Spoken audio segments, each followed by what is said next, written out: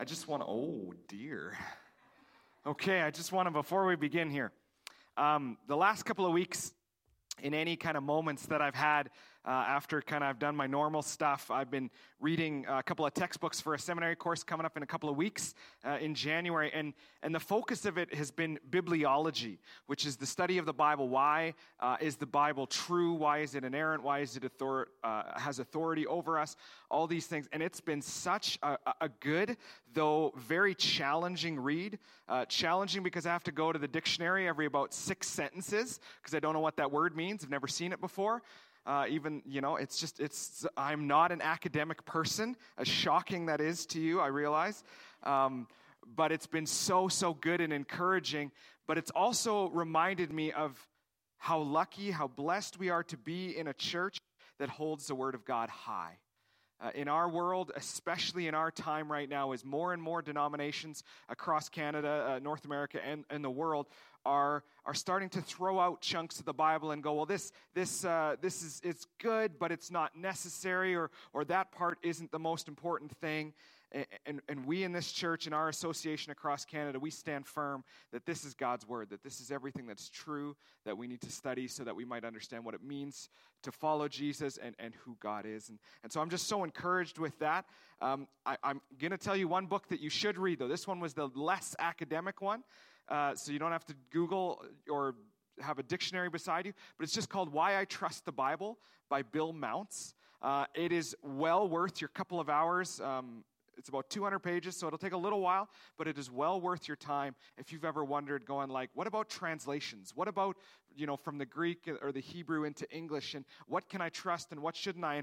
And if you have friends or coworkers or stuff who are like, you can't trust the Bible, it's been translated too many times and all these things, there's so much really good scientific inquiry, that's a hard word to say, done on this, and it's just laid out so simply and plainly for you that even if you're not going to, go and try and convince your friends, it'll maybe settle your own mind and your own heart and go, man, I can trust this. The Bible is the most exhaustively studied book in the world, and just time and time again, it stands up. And so it's a really encouraging thing. So Why I Trust the Bible by Bill Mounce. I think it's on sale on Kindle right now, but don't do it until after church. All right. We're going to look at joy this morning. And joy is a kind of, as we go through this Christmas season, we talked about hope last week. We're joy this week, peace next week, and on Christmas Eve, we're going to talk about love really briefly and focus just primarily on the Christmas story kind of text in Luke 2. But this morning, we're going to continue something that I talked about last week, specifically that our circumstances shouldn't dictate these various things that we're going to talk about. So last week, we spent a lot of time talking about hope, and how our hope is not in kind of probabilities, our hope is not in our circumstances, but our hope is in the finished work of Jesus Christ. And so regardless of how our situation is, and that's not meant to pretend like our situation isn't difficult if it is. It's not meant to minimize or trivialize the pain or the hurt that you might be going through, and we're going to talk about that more at length this morning yet. But the point of all of this is meant that in the midst of the pain, in the midst of the struggle, in the midst of the uncertainty, that the hope of Christ rings true in Scripture, reminds us that we have hope from now until the very end, no matter the circumstance. And so this morning is going to be very much a repeat of that, except with a different text, looking at the theme of joy and looking about how the same truth applies, is that joy is something that we choose, not something that happens to us. Joy is a decision that we're going to make in the midst of our situations. And I know that some of you here are going through a very difficult season. And in fact, I've talked with a few of you recently who, when I've said that kind of sentence, a difficult season, I've heard things like difficult year or difficult decade or difficult life. And that's just the reality for some of us. Life is not exactly as we maybe expected. Life is not maybe as we figured it would be as we went through college, as we graduated, as we got a degree, as we moved forward thinking that this is kind of how my life is going to look. And, 10, 20, 30 years later, you look back and you go, didn't work out at all like I planned. But what I want to share with you, and you can turn to Philippians chapter 1, And we're going to read it in just a moment here. But what I want to share with you here is that as we go through circumstances in our life, we can either allow those circumstances to dictate how we feel, and we can look at this and we can hold anger or frustration towards God because it hasn't worked the way that we expected or hoped. Or we can look at it and we can say, I'm going to have joy amidst the difficulties of this circumstance that I'm facing, or this season of life, or this decade, or whatever it might be, and going, God is at work and has purpose in the midst of the mess. And that's probably the greatest encouragement I can give you this season, is that no matter how messy life might be right now, that God is at work in the midst of that. He hasn't abandoned us. So just before we read this, I just want to kind of define joy, and I'm not actually going to give you the kind of Webster's definition or something like that, because I think any little definition doesn't do well. So what I'm going to do is kind of give you a vague definition and then read through Scripture and try and unpack what that looks like. Because joy, I think, is one of the more complex emotions. We can go through very difficult seasons of life and yet have joy because, well, in Hebrews 12:2, it says this, looking to Jesus, the founder and perfecter of our faith, who for the joy that was set before him endured the cross, despising the shame, and is seated at the right hand of the throne of God. The writer to the Hebrews says there that Jesus looked as he was approaching the cross, as he was entering his last days. And we know in Matthew 26, we know how difficult and painful all of that was. And Jesus in the Garden of Gethsemane asking if there may be another way, and then submitting himself under the will of the Father and saying, not your will, but mine be done. And then the writer of the Hebrews says it was for the joy that was set before him that he endured that. And so joy isn't this momentary happiness or an exciting moment of time. Joy is looking ahead to something that you know will be worth it, and so you will go through the challenges and the difficulties. I was reminded again last night, really stupid example, but really practical. I was reminded last night as I was watching hockey, and yes, the Leafs beat Calgary, and no, I wasn't going to say that this morning, but there we have it. I was reminded of a story from the playoffs a number of years back where, and I'm not condoning this or saying this is wise or good, I'm just pointing out the illustration here, is there's a player named Duncan Keith who blocked a puck with his face, because it's the playoffs and that's what hockey players do. And he had like 6 or 7 teeth that kind of came out and were falling out. And so what did he do? He skated off and they went to the dressing room, they pulled it and they sewed him shut, and he missed, I think, 4 or 5 minutes of the game. And he came back out. And again, I'm not saying that's the smartest thing to do, real clear. But what I am saying is that for him, he looked at this and he went, the pain of this moment is worth it.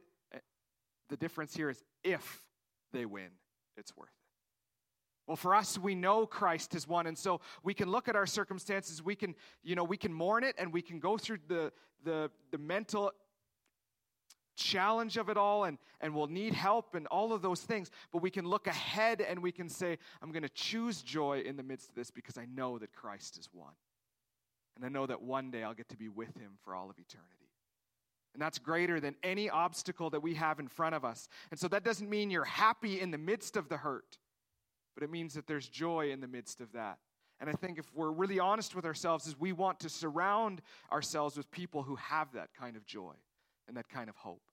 Because we see what they're going through and we go, man, how can you still have such a positive outlook on your faith? Why doesn't it, hasn't God abandoned you?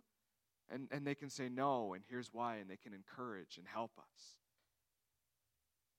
And so this is where we end in Philippians chapter 1. And we're going to read verses 12 to 18. But just before we do that, I want to give us a little bit of context to the book. Last Sunday, I got a chance to talk with somebody about getting a study Bible, and she already brought it this morning and was pumped about it, and I'm pumped about that too. The reason for a good reason for having the study Bible is if you go to Philippians and you have about 3 or 4 pages before chapter 1, what is it all about? The context.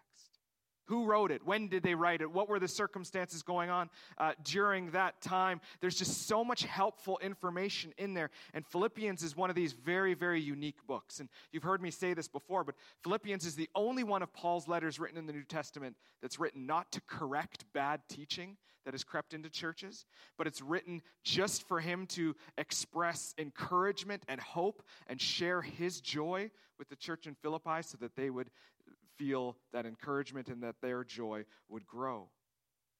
And so when you start to read the history and the context and you learn that actually Paul has been arrested and that Paul's been put in prison, and prison then is very different than now. Many people just simply died in prison because they didn't take care of you in those prisons. You were on your own. Well, how do you get food and the various things that you might need to survive in the midst of that? Well, your friends would come and they would bring you aid and they would take care of you and help you in the midst of that. And the church in Philippi heard that Paul was in prison. And so they sent a big gift through one of the servants in the church there. And they took care of Paul. And Paul is blown away by their generosity and their kindness and them remembering him in the midst of his heartache. And so all of a sudden, when commentators talk about Philippians as the book of joy, and you go, man, Paul wrote this when he was in prison, when he was nearing the end of his life, when no one was around him, and then this moment of people came and they supplied what his needs were, and he was reminded of how good God is. And so when we read these few verses here, think of it in that context, because I think if I was in that context, I'd be throwing myself the biggest pity party ever. And I'd be very upset, and I'd be very hurt, and I wouldn't be writing or a letter of joy to people. I would be pleading that they come and help me because I need help. But Paul has a different perspective. So we're going to read verses 12 to 18. It says this. I want you to know, brothers, that what has happened to me, so that's being thrown in prison, has really served to advance the gospel, so that it has become known throughout the whole imperial guard and to all the rest that my imprisonment is for Christ. And most of the brothers, having become confident in the Lord by my imprisonment, are much more bold to speak the word without fear. Some indeed preach Christ from envy and rivalry, but others from goodwill. The latter do so out of love, knowing that I am put here for the defense of the gospel. The former proclaim Christ out of rivalry, not sincerely, but thinking to afflict me in my imprisonment. What then? Only that in every way, whether in pretense or in truth, Christ is proclaimed, and in that I rejoice. Those are powerful words when you think of the circumstance that Paul finds himself in. He's in prison, hurting, lacking basic need, and yet his focus is not on himself. In these first few verses, what you see is his focus is on what? The gospel is traveling. Through my situation, as difficult as it is, Paul says, no matter what's going on with that, is the gospel is being proclaimed to the whole imperial guard. Everyone knows why I'm here, that it's for Christ, and even all the prisoners here know. See, Paul understood something, is his circumstance doesn't dictate his joy, because his focus was on sharing Christ, and you can share Christ anywhere. So his location changed, but his attitude doesn't. As I was considering those things this week, I was very, very convicted because my attitude changes real quick based on my circumstance. How many of you can relate? Sunday afternoon, you go home and you turn on a football game and you find yourself getting real angry at the TV. Why do we do that? I was watching the World Cup yesterday, and I love soccer, but I came to this kind of realization. One team wins and one team loses, and there's, thousands upon thousands of grown people who are weeping and angry and so hurt, and it's a game. Right? And don't get me wrong, I love sports, I love to compete, but how big a piece of my heart does that take? And if I'm so angry that a team that I cheer for has lost something of which I've had no part of it, maybe I need to look in the mirror and reevaluate my priority. And I think that's something that Paul understood. What's his goal? That the name of Christ would be brought to the world, and so he's excited. Look at this. Most of the brothers, having become confident in the Lord by my imprisonment, are speaking even more boldly without fear. So he's looking at it, not only is he going, praise the Lord, the gospel is going out, he's looking at it and going, through this circumstance, others are becoming more emboldened to go and share their faith, to go and talk about the gospel of Jesus. And so for Paul, this is his attitude, is if that's what it costs for people to get emboldened, then so be it. Because the end result is far more important than my circumstance here and now. And it could be enough if it was just verses 12, 13, 14, and we would get the point. But he kind of doubles down on this. And here is where I think my own heart was exposed the most. Is he says there's two groups of people out there. Is some are being emboldened, and so they're preaching the gospel knowing that Paul is suffering, and that in that example I can do too, and I can go out, and so he's getting excited about that. But he's also realizing that some are out there trying to make Paul's imprisonment even more difficult. Their motives are not for good. In fact, their motives are not even for God. Their motives are simply to make Paul's life more difficult. And I love verse 18. What then? Or maybe in today's vernacular, so what? Who cares? There's people out there trying to make my life more miserable. Who cares? The gospel is going out. And that's all that matters.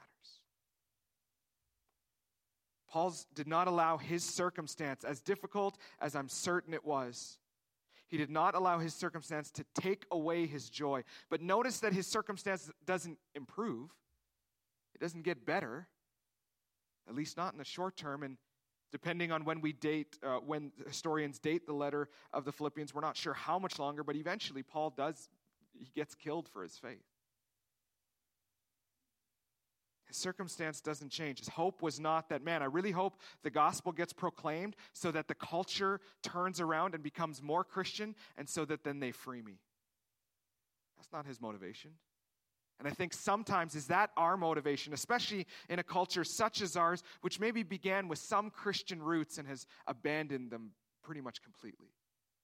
Is our goal that our culture would become more Christian so that we would have more rights and freedoms? Or is our goal that people would know Jesus? And again, I've shared this before, and Ernie kind of mentioned this. There's many in the world who are showing up individually a half an hour apart over the course of some hours so that they can gather together in a small group to praise Jesus, even though it's illegal. And those countries is where the gospel is growing the most effectively. Circumstance doesn't matter. Now again, don't hear me saying that your pain doesn't matter. That's not what I'm saying. I'm saying that as we go through that pain, as we go through that hurt, that we can look at this and we can say, God, what are you doing in the midst of this? How can we change our motivations to saying, God, what can I do to proclaim your name in the midst of this hurt or in this season?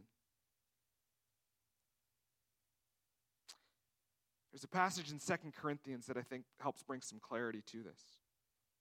This is 2 Corinthians 1, 3 and 4. Paul writes this in that letter. Blessed be the God and Father of our Lord Jesus Christ, the Father of mercies, God of all comfort, who comforts us in our affliction, so that we may be able to comfort those who are in any affliction, with the comfort with the comfort with which we ourselves are comforted by God. I don't know why you're going through the situation that you're going through. And if you're in the midst of hurt and pain and struggle, then my heart hurts for you, but I also want you to think that God is at work in that. And while we don't maybe know that exact purpose, we can be told a little bit of it here, is that as you go through hurt, that God brings comfort to you, and if you allow that comfort to enter in and your focus becomes on Christ, then all of a sudden now we can comfort others who are going through things. I think this is probably a general rule of truth for us in our lives, is when we're going through a very specific painful situation and we see someone else who is either also going through that or has come out of that, we tend to want to go hang out with those people. We want to know, how did you get through? How did you stay strong in the midst? How did you trust God even though all of these things were happening? And it's not that they have all the answers. It's that they know how to comfort us in a very unique and special way. So I just want to remind you this morning that your hurt that you may be going through right now, the pain, the situation that you're in, the chaos that might be unfolding around your life, that God is a God of redemption, and he can redeem that, and he can use that for your good, but more importantly, he can use that for others' good. And he can use that in your life that you might be an encouragement to others. Throughout the whole letter of Philippians, Paul doesn't even ask, just pray that I would just be released from here. His focus is that he would receive comfort and mercy, that he would have joy, that he would be able to share the gospel, that he would be bold to proclaim to all that he gets to meet who Jesus is. And I wonder, for myself and for our culture, if we changed our prayer life into, God, could you help me be strong and endure this situation rather than would you rescue me from this situation, how different would our testimonies be? We talked about this a couple of weeks ago, but there's a verse in Matthew 6:21 where Jesus says something very simple but very profound. For where your treasure is, there your heart will be also. I think a modern way to say that might be what you think most about, you care most about. And so if we're egocentric in our thinking, and whenever pain or struggle or hurt comes, our first prayer to God is that he would rescue us from this because we don't want to have to endure or go through this, because we would rather get back to living normal life or life the way that we knew it before, or all of those things. I wonder if we've missed the point of what Jesus is saying there. I wonder if as we hear the words of Paul in these short verses in Philippians, that we should be challenged with this idea, it doesn't matter what I'm going through. God's at work within it. And so my prayer should be, God, how are you working in this moment? How can I be a blessing to others? And how can my commitment to you strengthen and grow in the midst of this hurt? The reality is simple, is that if we want to grow and mature, then that means we're going to face opposition. We're going to face difficulties so that we would learn how to do that. And so our prayer shouldn't be, God, shield me from everything difficult in this world. It should be, give me the courage to face everything. If you're a parent, you know this all too well, is if you shelter and protect your kids from every little thing that happens and you don't allow them to grow and get stronger and mentally stronger and all these things, then we're actually setting them up for failure. And that's not to say we flip the other end and we go, man, your kid falls off their bike and we go, suck it up, princess. That's not the goal, right? That has happened many a time to us, but that's not helpful. The point being is that we show compassion and sympathy, but we also teach them to grow and to be strong and to endure opposition and oppression, so that when it comes spiritually to us, that we are prepared. When Jesus faces his own temptation in the beginning of the New Testament, as he goes out into the wilderness, how does Jesus face that temptation? Satan comes to him and he says, I'll give you all of this. And Jesus responds with what? Scripture. With the word of God. He says, here is what Scripture says. I wonder if we have taken Scripture. I don't wonder this. I've read all about it these last couple of weeks. We in our modern times have taken Scripture and we've tried to interpret it not from the context in which it's written. We have interpreted it from our current context so that we can make it say whatever we want. And in that, I think it's made us very immature Christians, especially in North America. I think the truth of it is this, is the Bible's a complex book. And it's written a long time ago. And it takes a lot of effort for us to read and to understand it in which the context it's been written, so that we would grow. Do we have enough desire to say, God, would you help me grow, and would you give me the courage and strength to read Scripture, that I might know what it means, so that when I go through those difficulties and those painful moments and those seasons of life that continue and extend, that I can know the truth of what Scripture says, and that I'll be built upon a rock, the foundation that won't be moved. And so that's my hope and that's my prayer for us. That as we, as a church, as we go through not just this Christmas season, not the season of Advent, but as we move into the new year and as we're going to study through the book of Exodus in 2023, and as we gather together in Bible studies and as we come together for worship practices and as we, whatever it is, that as we come together, we might get a deeper passion and commitment for, man, I want to understand what the Bible says. I don't want to interpret it based on what culture says now. I want to understand it the way in which the authors wrote it and meant it. And I'm convinced that as we do that, we will mature more and more, and that other people will see our lives and they'll see the joy that we have, the joy that comes from Scripture and from knowing Jesus, and they'll say, I need that. I want that. We won't ever be able to just academically convince people that Jesus is the only way. But we may be able to show them through our life in the midst of pain and hurt that God is the best way. I just want to say one kind of final thing as we close here. This comes from Hebrews chapter 4. And I talked about this with a friend at Chili Night. Again, it was already kind of written in my sermon from days before, but these verses have just been stuck in me as I've considered this. Is if you're going through pain or challenge, maybe this is your first Christmas without a loved one who has passed away. Maybe this is your first Christmas away from your family and you're by yourself. Maybe you're going through, fill in the blank, whatever the difficult situation you're going through is it's easy to feel alone and isolated, but we're reminded in Hebrews 4:15 and 16 that we do not have a high priest who is unable to sympathize with our weakness, but one who is in every respect has been tempted as we are, yet was without sin. So let us then with confidence draw near to the throne of grace that we may receive mercy and find grace to help in time of need. Friends, we don't have to walk alone. Jesus knows exactly how we feel. If you're going through pain right now, he has gone through pain. And he can give you comfort and grace and mercy, and we find it when we draw near to Jesus. And as we do that, we can experience joy despite the circumstances. Because our circumstances suddenly are in a correct perspective. Again, it doesn't mean they change immediately. It doesn't mean that situation that you're facing goes away. What it does mean is that it goes into a proper perspective and understanding of saying, this right now that I'm going through, this is temporal. But I've been created to live forever. And if I've confessed Jesus as Lord and Savior, then what I know is that one day at his second coming that I will go to be with him for all of eternity, and there will be no more pain, no more hurt, no more tears.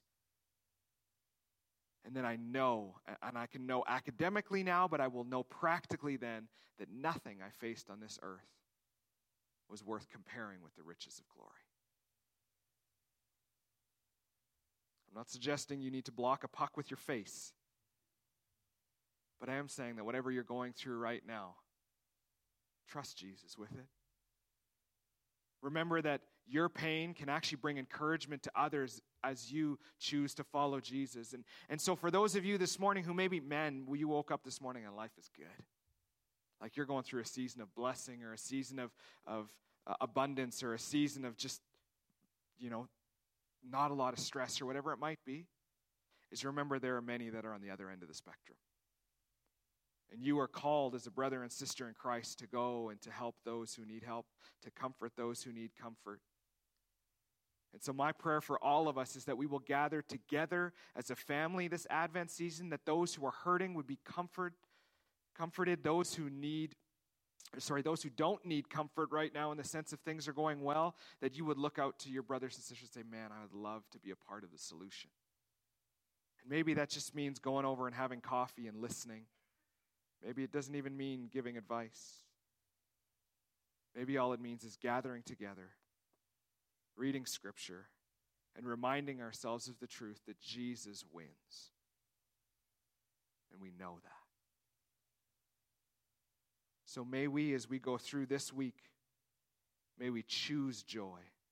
Not may we pretend that we have joy, or may that we feel joy, but may we choose joy in the midst of the difficulties. If you have a specific this morning, my encouragement to you is please come find myself or Randy as one of the other elders here and share with us what's going on. We would love to pray with you. We'd love to help if we can in any practical ways. We want this church family to be a family that cares for one another. And so don't go through this next week or this next month hurting without telling people. We want to be a family that helps. Let's pray. God, thank you for Paul's outlook, his perspective, his joy, because his focus was on you and not himself. God, I pray for us that we would look beyond our circumstances to the hope that we have in Christ, to the reminder that Jesus is coming again, and when he does, all wrongs will be righted.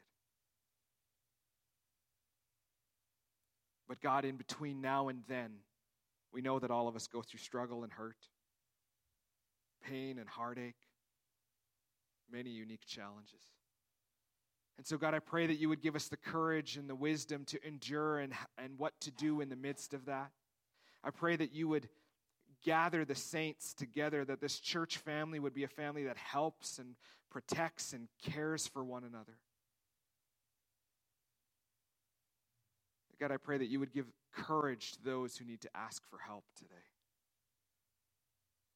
I pray that you give courage to those who need to be a helping to others. May we look beyond our own circumstances, whether they're good or challenging. And may we see that our goal is to exalt Christ. And that we can have joy in the midst of our circumstance, no matter what they are. So go with us with this truth today, God. Remind us this week of who you are, and give us a passion and a desire to read and learn about you, that we might grow in our relationship. God, we love you. Be with us in all that we do this week. Amen. Thank you for joining us this morning. Just a reminder, there's snacks